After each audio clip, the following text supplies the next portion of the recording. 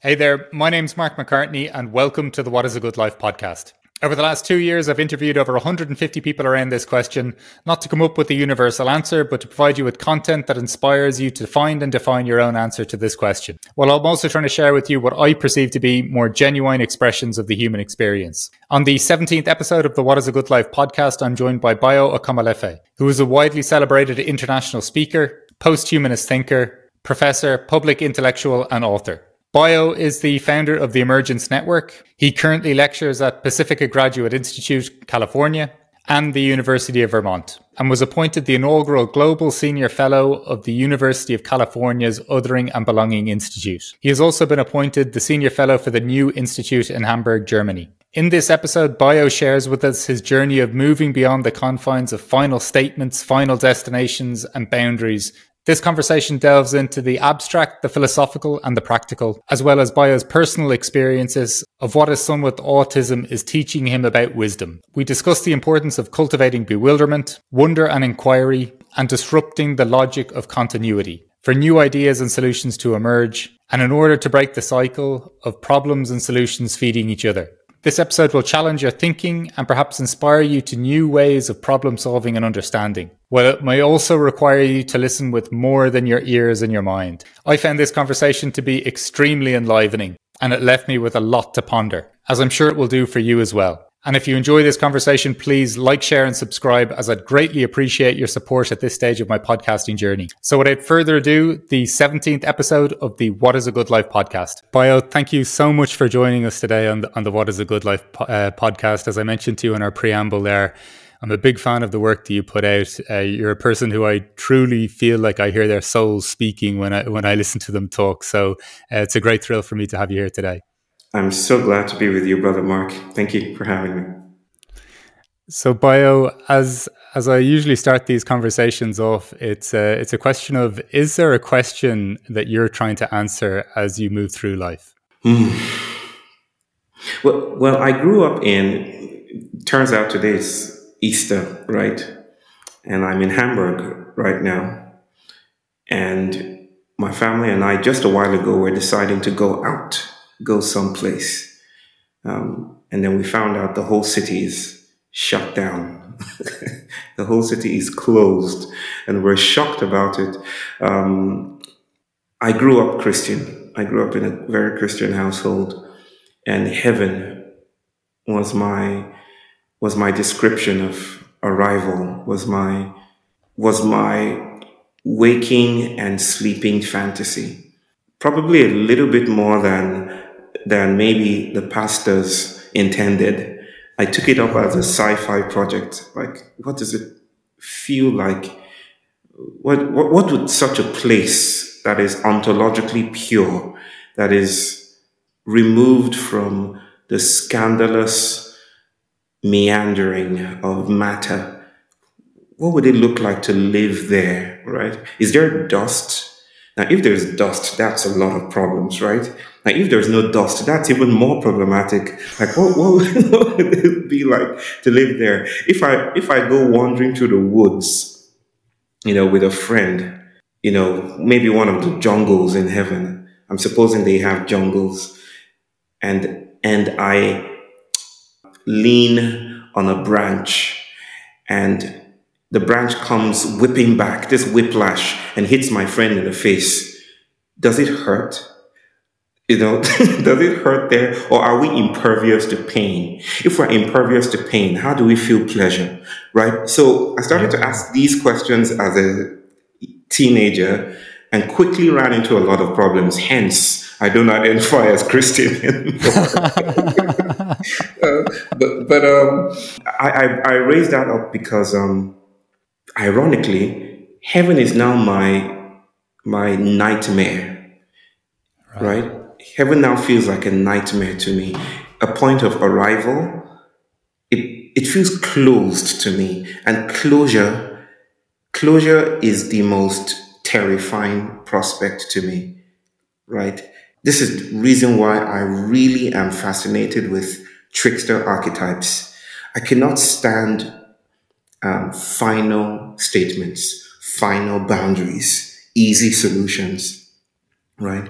So if you're to ask me, as you have, and I've traipsed off in an unexpected direction, that what feels like a question that I attend to and travels with me. Let me bring it down to earth so that it doesn't feel so abstractual and distant for people listening. It'll be, is there another color that I've not seen? Not just a combination of the colors on the spectrum as we know them.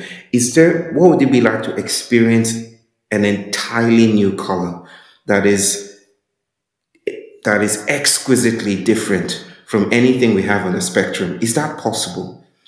It feels intensely speculative and non instrumental to all the problems we have today. But at the same time, when you really think about it, when you think about such a question like, is there a way to compose bodies that is not human? Is there, of course, more than the animal as well, but and we are animals as well, but is there a way to compose sentience and embodiment and corporeality that doesn't look like anything we've seen? Is what does the alien look like?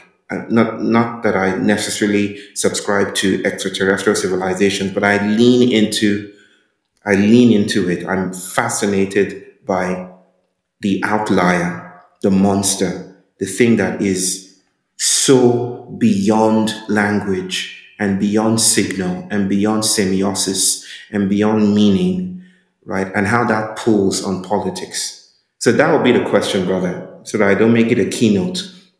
My Yeah, but question that's is there another sun somewhere? Another color? but you know how you said there that it doesn't sound instrumental to unraveling the problems of the day, but yet it Yes. also sounds fundamental to Yes. to unraveling Yes. the problems of today. Yes. Yes. This notion, though, I really love it. Of even going back to your childhood curiosity of what would there be dust in heaven?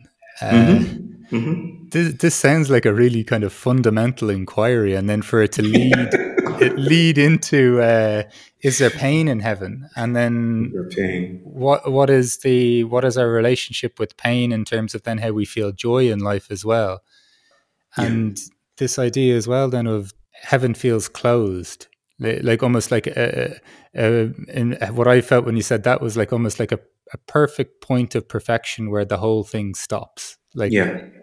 and Yeah. that seems so kind of counterintuitive to my sense of arriving, Yeah. becoming, and I think in life it's almost getting comfortable with the fact that I am arriving and I am becoming that makes life feel quite beautiful to me.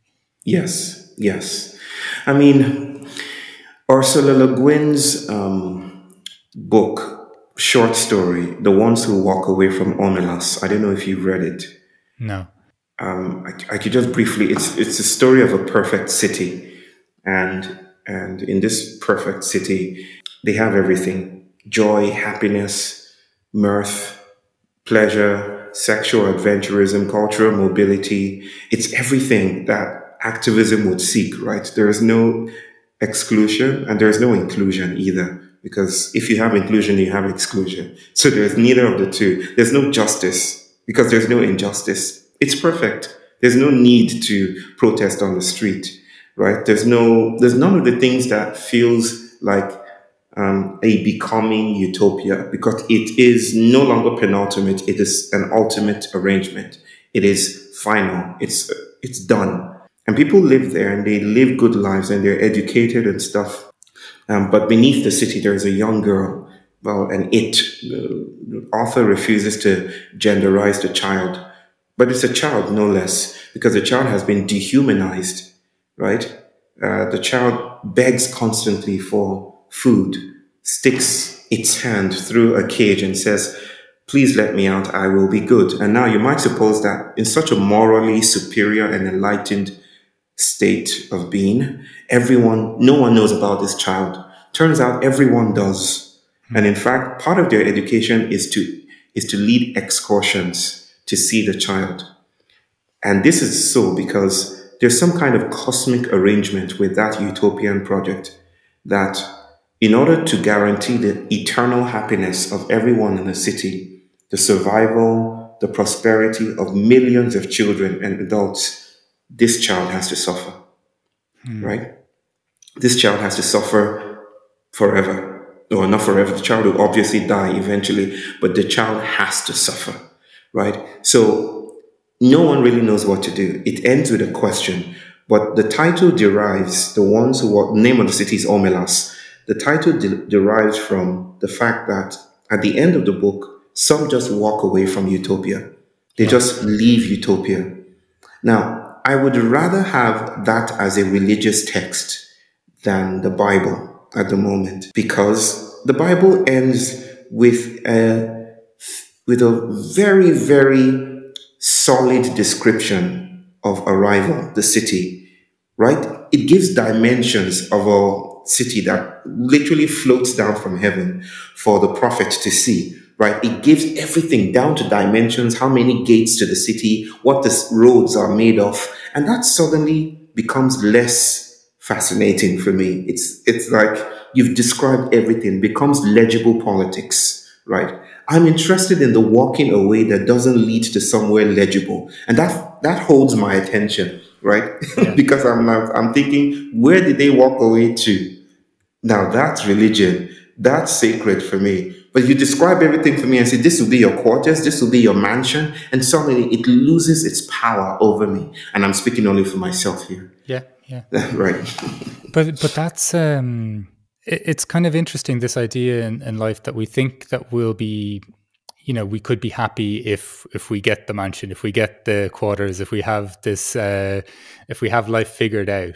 And it seems to me like that seems, just in terms of the adventure within us, the curiosity within us, so many of these things that kind of can't be contained just within our body. It's something that almost wants to come out of us, that makes us feel alive. The Yeah. things we're almost craving are the things that just put us more to sleep. Like Yes. yeah. Yes. I mean, I'm sorry I'm taking us off on this tangent of heaven and stuff, but this No, is no, how we no. started. These are the conversations I love to have. But so Yeah. it feels like no tangent to me. Okay. The sense, though, then within just what you were saying before, then how do you cultivate the space, or even like once you've kind of set the intention? And I don't believe that you're saying, clearly you like to not know where point A and point B are sometimes. So I'm not saying you've set this very clear intention for how you're trying to frame life, but how would you even describe the process of trying to create the space perhaps for an emergent color to appear, and for you to create maybe the capacity within yourself to even acknowledge its existence? Oh, beautiful. Beautiful. I have an entire conglomeration of theoretical assemblages that I think I'm co-curating to address this very same question. But it's interesting that I started out trying to do this even as a teenager, right? I wrote intending for it to become a novel. I wrote an essay when I was younger, much younger. Not a teenager. I think I was in my 20s, and it was called Escape from Heaven, right? Right, And right. it was about someone who died and arrived in heaven, described the beauty, the wondrous beauty, and I gave it a mythology, a name. I gave aspects of this heavenly place names. The angels had names, certain parts of the garden had names, and people had names, but everyone was always smiling. And then it quickly lost its charm, right? Because he found that there was this pressure to be positive, and behind the fixed smile on everyone's faces was this desire to be sad, and grief was not permitted here. So there was this rebellion in some aspects, in some quarters of heaven, where people, I shouldn't be giving the plot away because now I'm feeling the desire to complete this story. But there was this, and I This went. podcast will never see the light of the day. This will just be my template for a No book. one, this is just between both of us. No one can know about this. But in some parts of heaven, there was a rebellion, and he was dragged into it, right? So there was this upheaval, this insurgency, mutiny from citizens of heaven. Like, we need to cultivate sadness, we need to cultivate grief. And the way they do this is that they slip in through a crack in one of the multiple geological features that define this utopian project. They slip in through a crack and they practice grief. And then the story goes through other lengthy lines of how they actually escape heaven, but I'm not going to give that away now. But it seems I've always been maybe morbidly fascinated with cracks, right? Yeah. Places we can slip through, to be other than what surveillance, imperatives would have us be, right?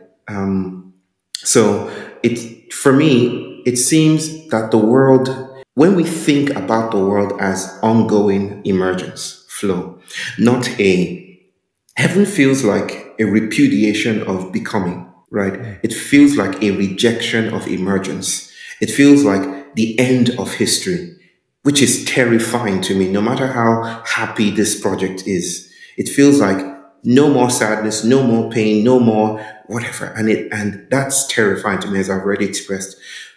So I need to think about the world as open-ended inquiry, as something so scandalously promiscuous that every time you try to hold it, it slips away from capture and it does something else. Like, nature is not natural, right? It does something else. When you start to think about the world as flow, then it becomes possible to think about how bodies become monstrous, right? Like, sometimes this flow coagulates in ways that the state may not allow or may pathologize, right? Bodies could become autistic. Bodies could do other things, somehow the monster forms. And to me, my theory of the monster is emancipatory. It is not pathological.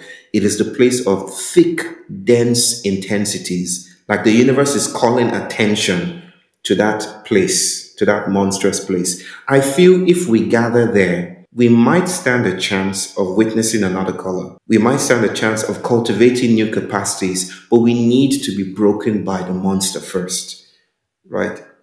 Yeah. So the monster then almost represents this is like it's almost like a residue or a block is just like something is forming, and that, like, in order for us to potentially see something, we have to look at the monster, almost like look at reality, like, and not flinch or observe, or how would you like explain that? It feels like the monster is a reminder that we are not stable, Yeah, that we are, like, the monster calls into question the forms we've assumed and the standards and the moralities we've stabilized, right? It calls attention to our practice. It's like the invisible becoming obvious, yeah, right? It's like this density, like one genealogy, one story about autism. My son is autistic. I'm mildly autistic too. As I haven't gotten a diagnosis, but that's another question, right. diagnostic criteria and all of that. But people around me, people I closely work with, think of me as autistic, mildly autistic. My son is moderately so. Think using the DSM's categories. One story about autism is that once industrialization took took up speed and started to put us into our homes, right? To regularize and to stabilize settlement. We stopped playing outside as we often did, right? This is just one history. It's not the definitive origin. There is none. It's a conceptually contested category. We don't know what it is. Right. Right. We have stories and narratives and theories around what autism is doing. But one story says that it's connected with vitamin D and with sunlight, right? Because there are golden age, no, not golden age, empirical studies, meeting the golden standard of experiment that suggest that vitamin D, the supplement vitamin D, calcifediol and all of that, actually reduces autistic symptoms in children. So I guess that industrialization seems to be this attempt to stave off the wilds, Yeah, right? To push away to create room for the citizen, proper, pure rationality. And in that effort to do that, to cordon off ourselves, to quarantine ourselves, we kind of brought in the wilds. Like the ambassador of the wilds is autism in Right. one sense. And it's a horrible name. It's a horrible name for a sensorial aliveness, which is not romantic. I don't speak about it as some romantic, pure thing that should be made into some hero thing. No, it is troubling and it's difficult for many people and many parents and families dealing with it. But I think we can also say to some extent, autism challenges our ideas of subjectivity, that we are proper selves, that we are, that language is what gives us our status as humans, right? It challenges that. It disturbs our claims to arrival. And that's what the monster does. The monster has been this cultural tool through the ages to disrupt, morality, to invite us to spill away from capture, right? The monster directs our hands to touch also the monstrosity of our bodies. Like the monster's greatest task is to remind us that we are not anything else but monsters as well. We are monsters just as much as the monster is, right? Yes. So I feel the job of politics is to build sanctuaries for the monster to thrive.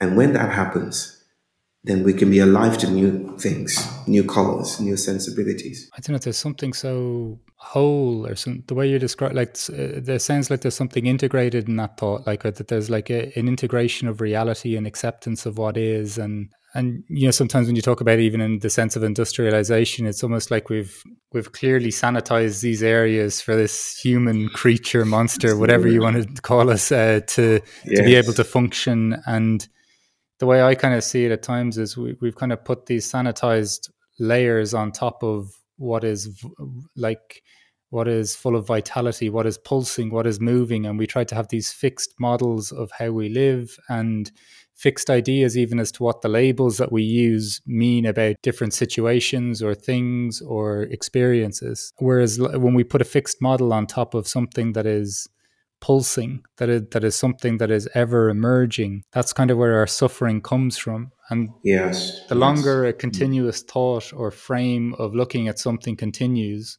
while everything is changing, we're just Yeah. going to get these pain points or this suffering or even these experiences that point out perhaps all is not well in this system. Like, do you understand? Like, all is not like this. We haven't figured this out.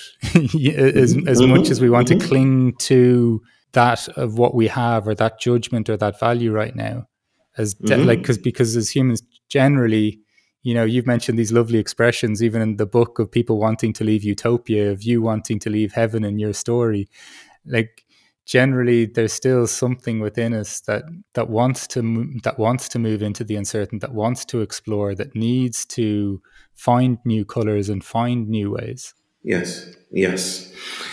Yes, indeed. It's that and it's not to say that there are two streams. There's stability and there's emergence, and then we're missing emergence, and we need to flow in emergence, and everything will be perfect. Yeah, Again, yeah, I've tried that too.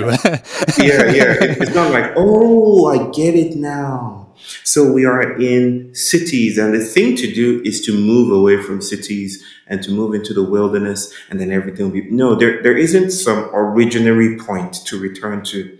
Like, there is a sense in which a lot of some discourses about indigenous realities and cosmologies see indigeneity as through this pink tinted glasses, right? That the thing to do is to return to being indigenous, right? This idea of indigeneity being some primordial, primitive state of being that reflects a loss of sophistication, or maybe a gaining of sophistication, but something prior and more holistic than modernity. I think is how modernity thinks. Right? Yeah, This is exactly how modernity thinks. So there isn't some return to purity. It's that whichever road we take, I mean, we're in this unending saga, right? It's not Star Wars 1 to 6 or 1 to 9. It's Star Wars 1 to a million and then some, Yeah. right? We're on this unending saga that continues and unfolds, right? There isn't a plot. There isn't a single plot here. There isn't a single cause. There isn't a single evil. There isn't a single good. Is morality even questioning itself? This ongoing inquiry, experimenting with what might be, what might yet have been, what has been, and what might yet, what might yet be. I'm playing with tenses here. Yeah. Is how I see this processual, rudely, what I rudely call reality. Right? It's more than a reality. It's also speculation.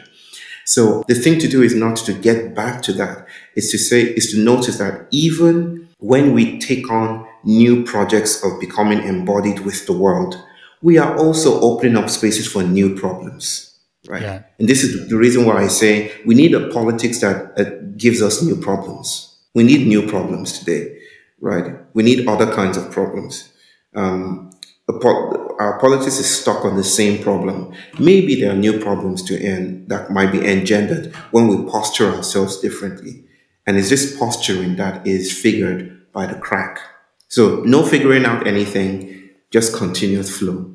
And in your own experience, how have you moved to this point? Because I know you used to you had your career in psychology as well, or that was a focus. Like how has your viewpoint evolved to this point where I don't need or I want to be in flow or in aligned with the flow of life as opposed to arriving at fixed points?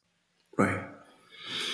Just an aside too, modernity is also aligned with flow, no matter how it wants to separate itself from it. Right. So modernity is one creative expression of this flow.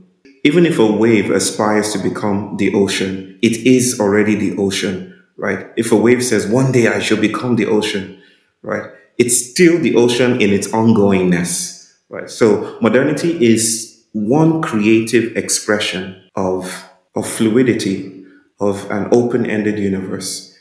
It is not apart from that. You said something along the lines of it's not even to fix what I even may perceive to be a problem with modern life. It's an acceptance that that's all part of this larger whole, or like it's this strange balance it seems to be of holding the whole constellation as what it is, therefore not what it should be, but just as reality is. And then while also acknowledging that reality is always evolving, so it's evolving to some place. So it's this strange kind of thing of not resisting what is, but orientating ourselves or opening ourselves up to what is coming next. Um, so I would think that, I mean, I don't think that reality is evolving to some place, right? And Yeah, and I'm very shy about thinking of reality as a whole, right? A circle that can be circumscribed, right? yeah, With a center and with edges. So I don't think about reality. In fact, I often say, with it's not a universe. It's an indetermiverse. It's very clunky. It's not as poetic. It's unwieldy and ungainly. But I'm trying to say that it's not determinate. Its edges are not determinate, right? And so that is not to refuse teleology or purpose or directionality, but that is not to fundamentalize it either, right? Like reality is not fundamentally this or that. It can accommodate teleology, but it doesn't mean it is fundamentally teleological or purpose driven, right? I feel that this open-endedness of it allows us to dance with and co-create what is. Like what is relational. It is not transcendent. It is not outside of us. So it's not like we have to accept what is as if what is were outside of us, right? Even the acceptance is part of this reality making process. We are making what is as we go along, right? It's just that as citizens gestating in this modern metaphysics, we start to see ourselves as excluded from becoming. We start to see ourselves as divorced from flow. But even that divorcing or separation is an expression of entanglement. I'm, I'm wielding unwieldy words, I guess. So then, in terms of what I was asking, the shift from maybe looking at the world in through a psychological lens, or like kind of pathologizing things where this happens, and you're saying things now are kind of indeterminable, this sense of co-creation, or how do you experience this point of becoming, and then let's say a peace within it, or a comfort within it, or a comfort within engaging with the emergent? How has that process been like for you in terms of just your own personal journey? Like what is what has opened your eyes? What experiences have you had that makes you at peace with Yeah. almost the complexity and the simplicity simultaneously? Yeah. It's my relationship with my son. Huh. I could theorize about emergence and open-ended inquiries and post-humanist performativity and untold fugitivities and transracialities and embarkation and post-activism and worlds that spill. And I could give language to this, but I think I wouldn't probably be as sincere as I could be if my son didn't arrive. Right. Like my son is that, you know, the Pauline letters, the of Saint Paul, where he's asking, I think, was it in Corinthians, one of the Corinthians is one of those letters that he wrote. He tells about his struggle with something. He calls it a thorn in his flesh. The jury is still out on what he was referring to. We don't know what he was referring to. What's the thorn? Was it a real, literal thorn? Why would he pray about it? Because he prayed to God and said, please take out this thorn in my flesh, right? So theologians speculate that he was speaking about his hidden homosexuality, maybe a child he had somewhere, or an infirmity of some kind, a sickness or something, right? No one really knows what it is. What's vital to know is how he responded to this thing that wouldn't budge. He writes further and says, but the Lord said to me, my grace is sufficient for thee, right?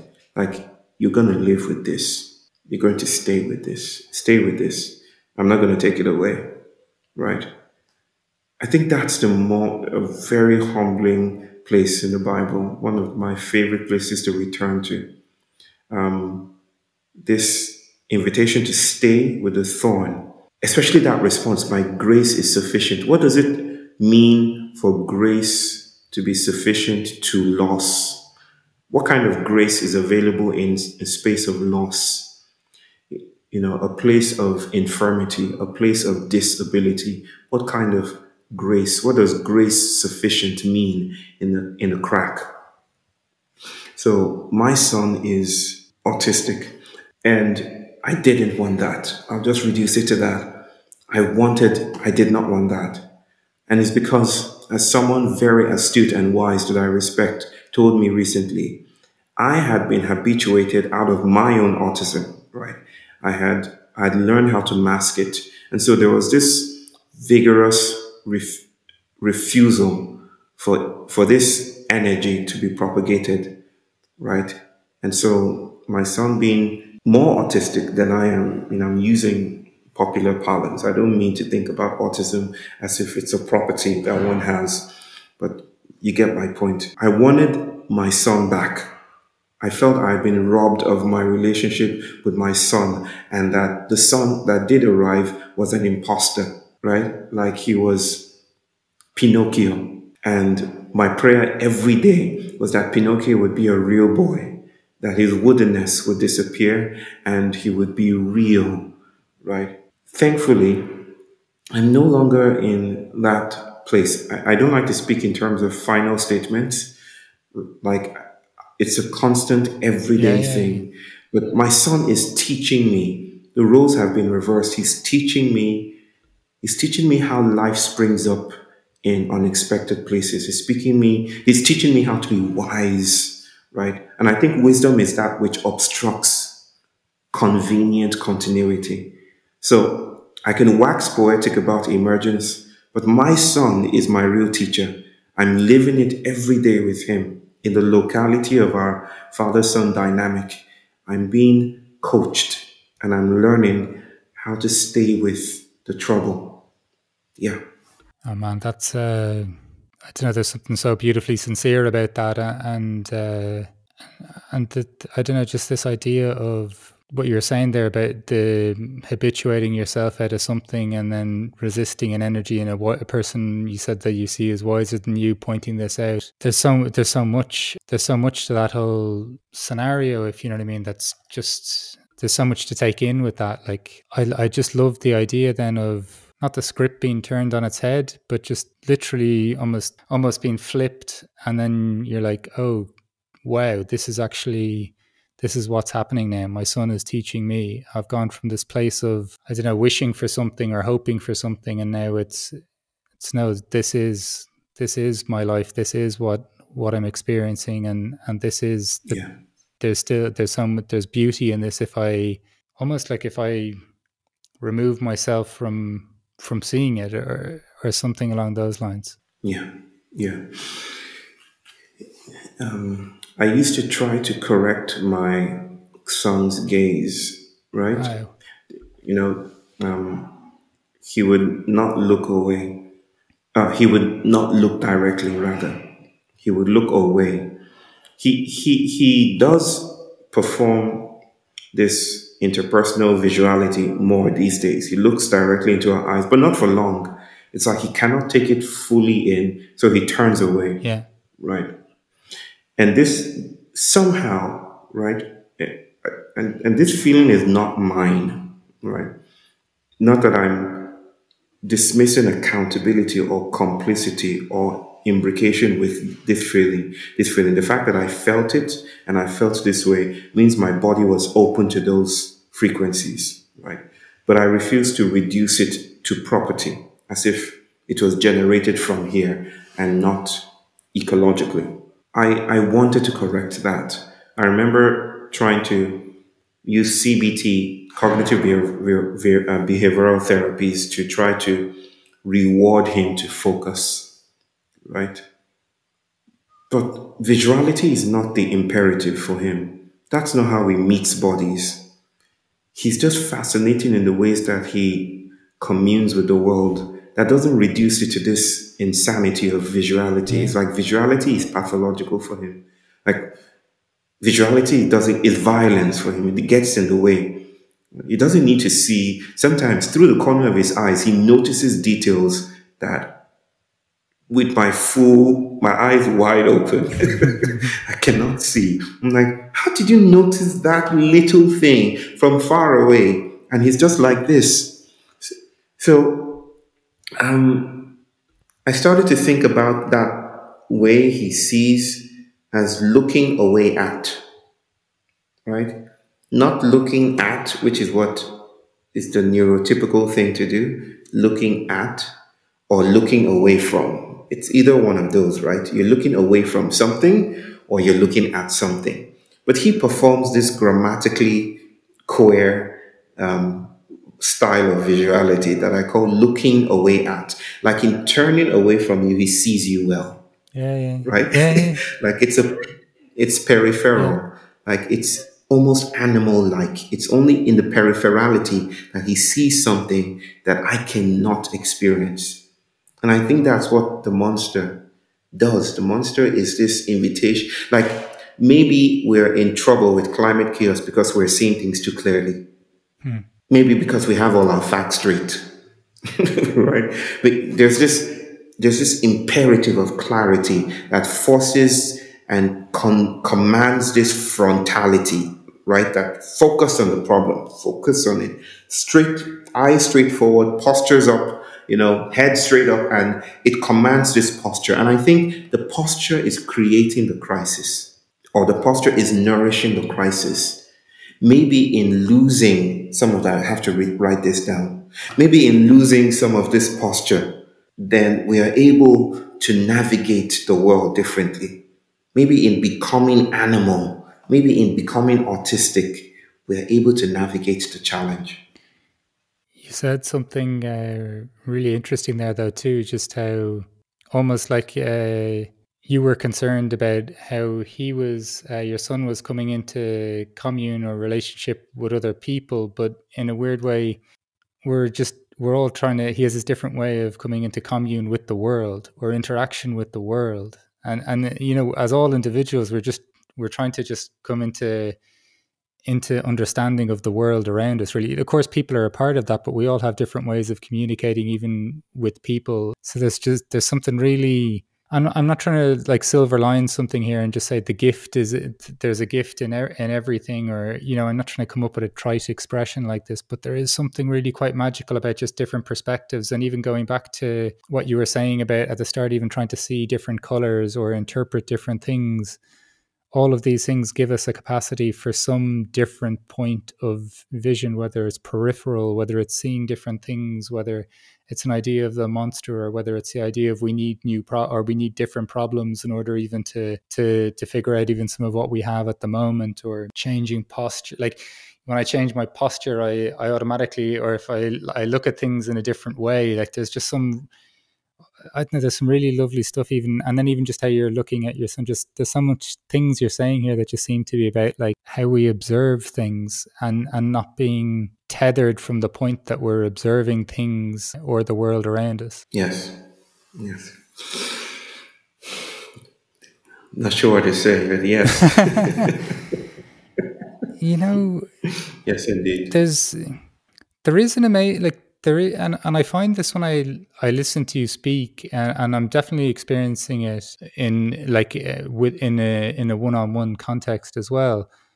There's this amazing, it's like there's a book I really enjoy by Anthony DeMello. I think it's called the Song of the Bird. It's just a series of kind of these almost expressions or short paragraphs where it's just like I feel something more than I'm able to articulate. I don't know. There's you almost seem to cultivate these words or these spaces either through your words or through the pauses, or whatever it may be, where I feel something very strongly, and I'm in a place where I'm not even sure. Like I know very clearly what I feel very clearly what I'm feeling, but articulation doesn't come so quickly from it. Does that make sense? Or It does. Sometimes I feel I'm saying nonsense. But definitely not though. Like, do you get me? Like, like the feeling is undeniable. But yes, yes. You are not the first to say this, and I'm gratified to hear this. It feels like feedback, but it's also true that I've often come across some folk that say, "Nah, this is all nonsense. This is nonsense. We have to get right down to the facts. We have to get right down to it." And I understand that sentiment. Sometimes you just want your pizza, with all the ingredients specified and things, and you want a transaction and you want to get right to the point. I don't know how to do that. I don't know how to get to the point. yeah, I don't even my like even my our wedding vows, right? Instead of do you take this? It wasn't a yes. I couldn't say yes. It wasn't yes, I do. No, yes is too tiny. I read a poem.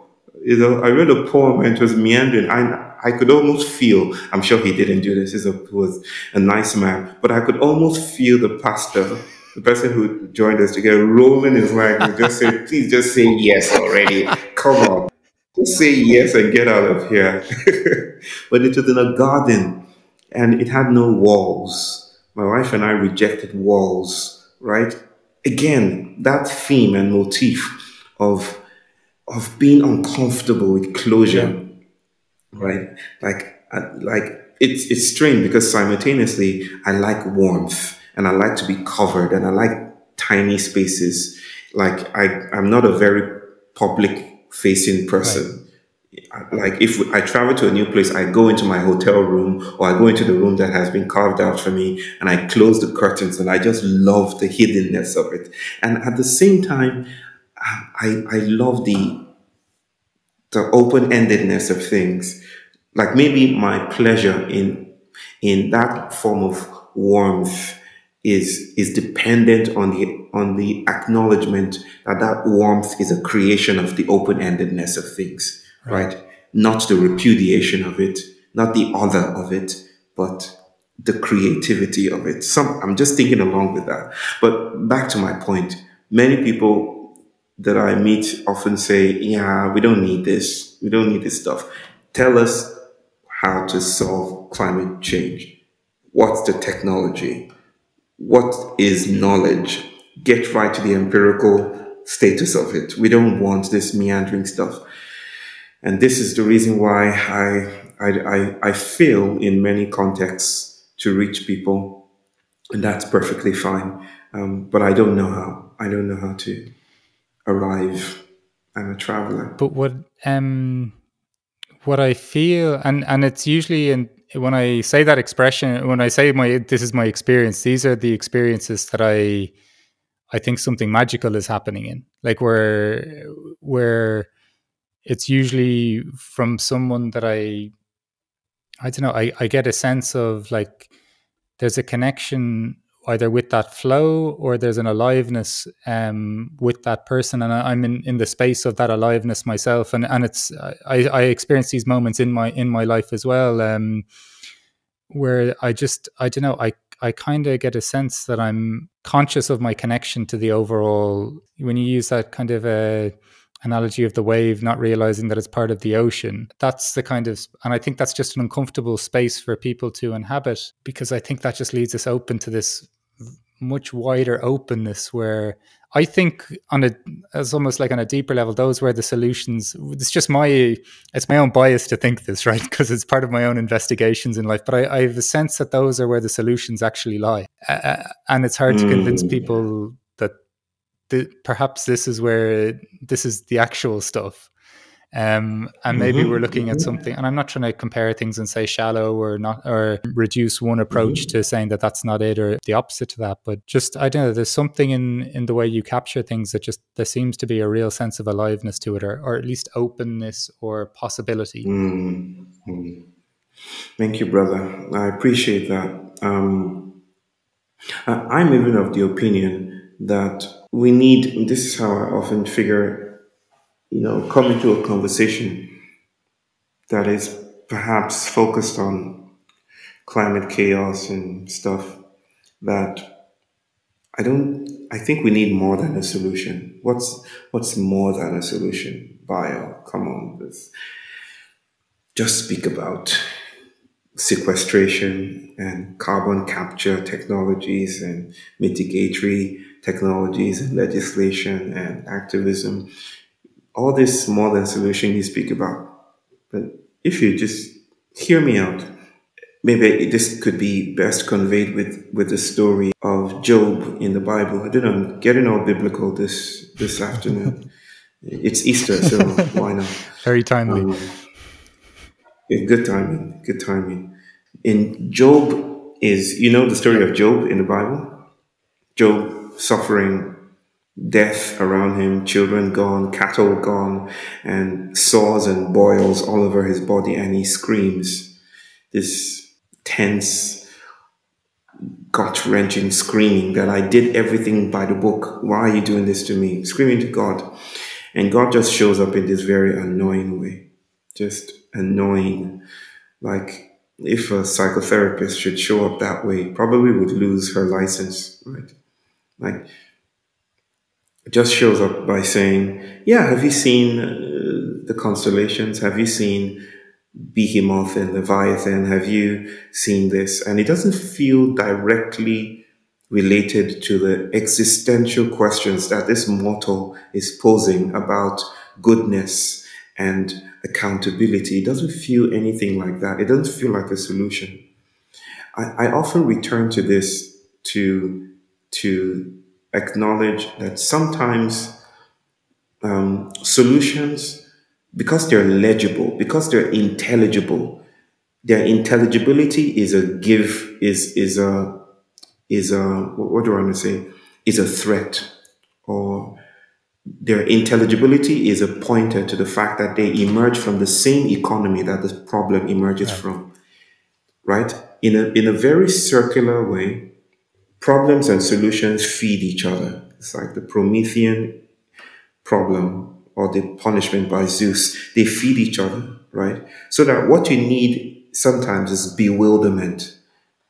And bewilderment is how Right. the new emerges, right? So God refuses to answer the questions directly. He refuses to fit in. He doesn't condone the language of accommodation. He just invites Job outside, has to go out of the logic altogether, has to exit the logic that requires a final solution. Oh, well, not a final solution in that historical, horrifying sense, but a complete, totalizing answer. And so I feel bewilderment, like the monster, disrupts the logic of continuity and invites new logics to take root. And so I feel we need more than a solution to, for instance, climate chaos. And the world is teaching us that in ways that we don't really know how to take into to appreciate, right? It's Denmark trying to clean its shores with tractors, with hundreds of thousands of dollars. And then they clear the beach, their beaches, at least in one municipality, they clear the beach of plastic and debris and they dump it back into the ocean, right?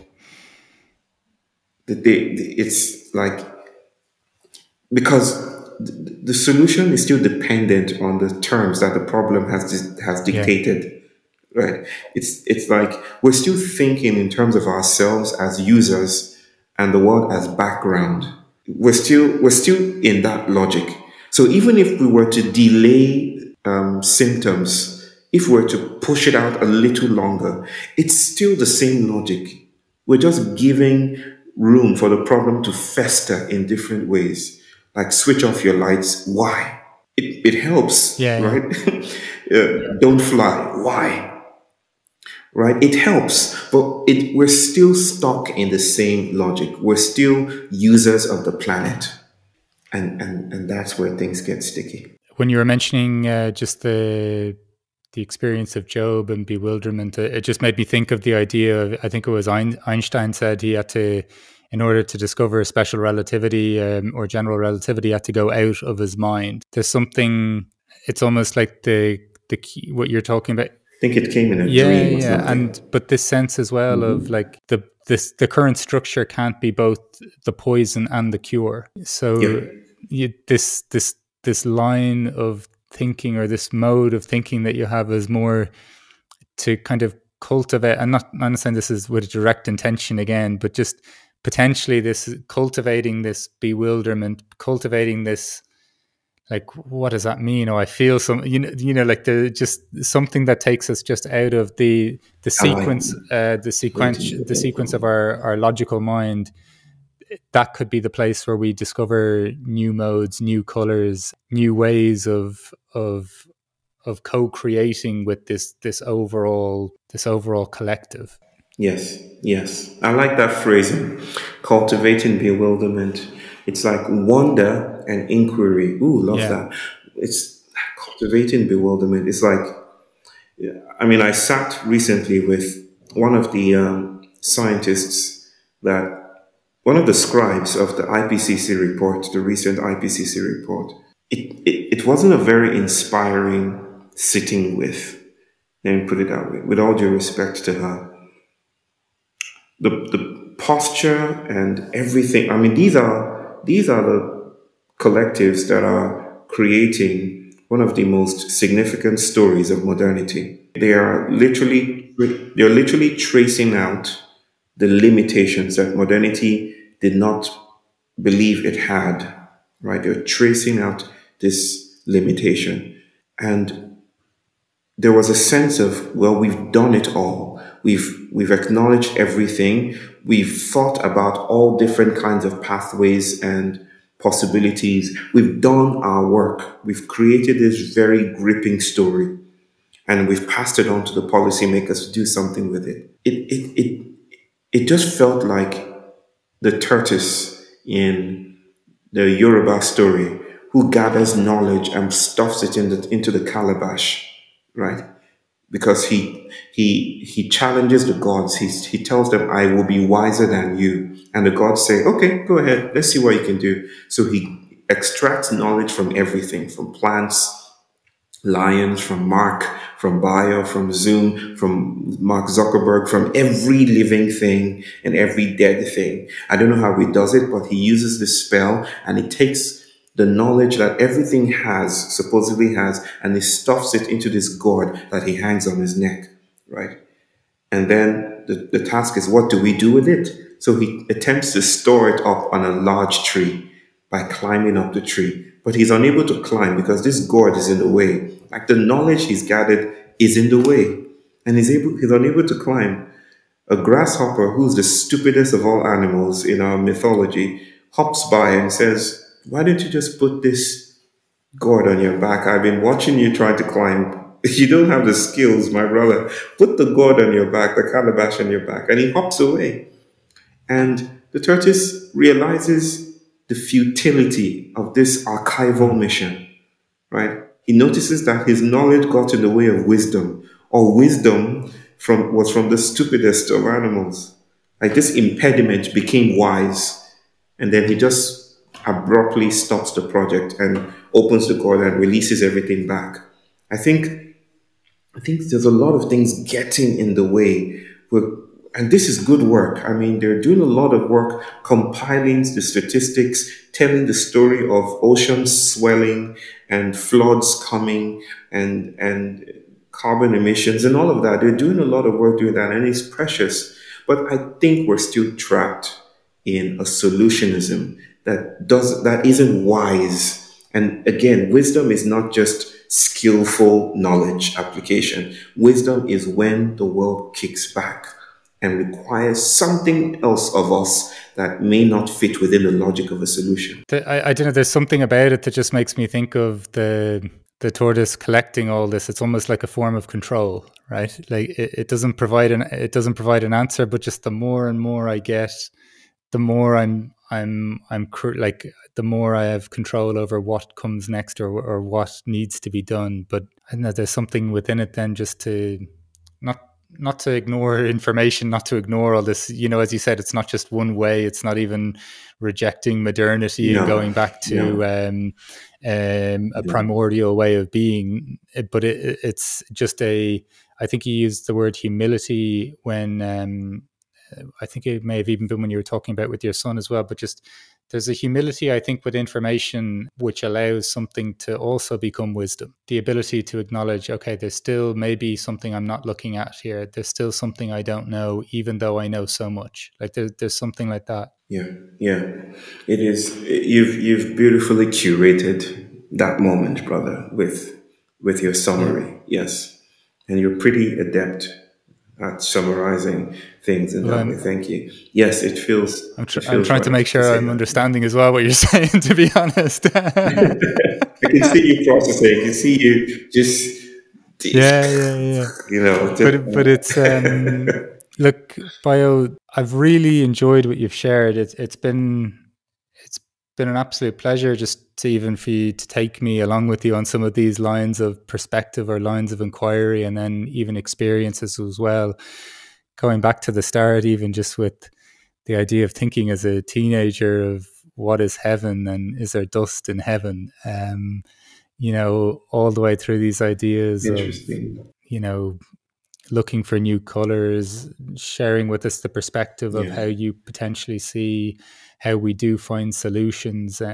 even cultivating bewilderment, like humility, a willingness to shift perspective and let go at times. This beautiful story as well of your interpretation of your relationship with your son, and then your son's teaching you, like that. Just some really gorgeous sentiments here. And then this idea too of not things not being closed, not wanting to being comfortable with the fact of not arriving at a fixed point. And almost the things that we think we're trying to comfort ourselves with are the things that would almost take us, our aliveness, our adventure, our joy, or our co-creation, would remove ourselves from the process. Just as I tend to ask my guests at the end of these conversations, what is a good life for you, Bayo? I'll return back to the I'll return to the metaphor, the figure in that old essay that I'm going to now dust off and maybe just just start typing up again. Escape from heaven. The good life in growing up was heaven. It was it was heaven. All heaven represents all the good things we get today. Now I'm not so sure. I'm not even so sure that I would frame the good life as the good life. Like the good life is no longer feels categorical to me. I'm much more interested in the sensuous life and maybe even the sensuous Yeah. death, right? As an analog, a different cartography. Like in a way, I'm politely refusing to answer the question of the good life by dancing towards the sensuous death or the dying or the aliveness, the openness to things. So that in some sense, I'm posturally slipping through the cracks and I'm looking you in the eye, or Yeah, yeah, maybe yeah, not. yeah. I'm looking away at, and I'm noticing the dark room. There's some loaves of bread here and there. There's a candlelight gleaming there. There are people crying as if in the corner they're practicing grief, like practicing it urgently because the angels might come and swoop in and push us back into the good life. And so they're crying their eyes out because it's urgent, right? And there's some there even marking themselves with pain just so they can feel pain again, right? It's like a sensuous refusal to be captured in any one Yes. thing. That's where I'm at. The sensuous becoming, no longer the good Yeah, life. and the God, that's a beautiful answer. The question even I'm asking as well is, what is a good life for you? Like even what that is for anyone, and this sensuous becoming. And I haven't published it yet, but I interviewed a lady who works with either as an end of life doula or a death doula, and also with taking care of bodies as well after they've died. And there's something so Yeah. gorgeous about the intertwining of death and life in that answer. And it was very much the same for her. Mm. She couldn't disentangle the idea of a good life and a good death. I don't know. I think there's something really alive about acknowledging death within the answer of what is a good life. And it seems like maybe seem like a bit of a paradox, but it isn't at all. It does. Yeah. It does. Yeah, it feels so welcoming. Like stuffing yourself in a hotel room and closing the curtains in order to see the universe properly. Bayo, look, I'm so grateful for your time, and thank you so much for joining us here on the What Is a Good Life podcast. I've enjoyed this dialogue immensely, and I hope our paths cross again at some point in the future. It will. Thank you so much, Mark. Thank you very much.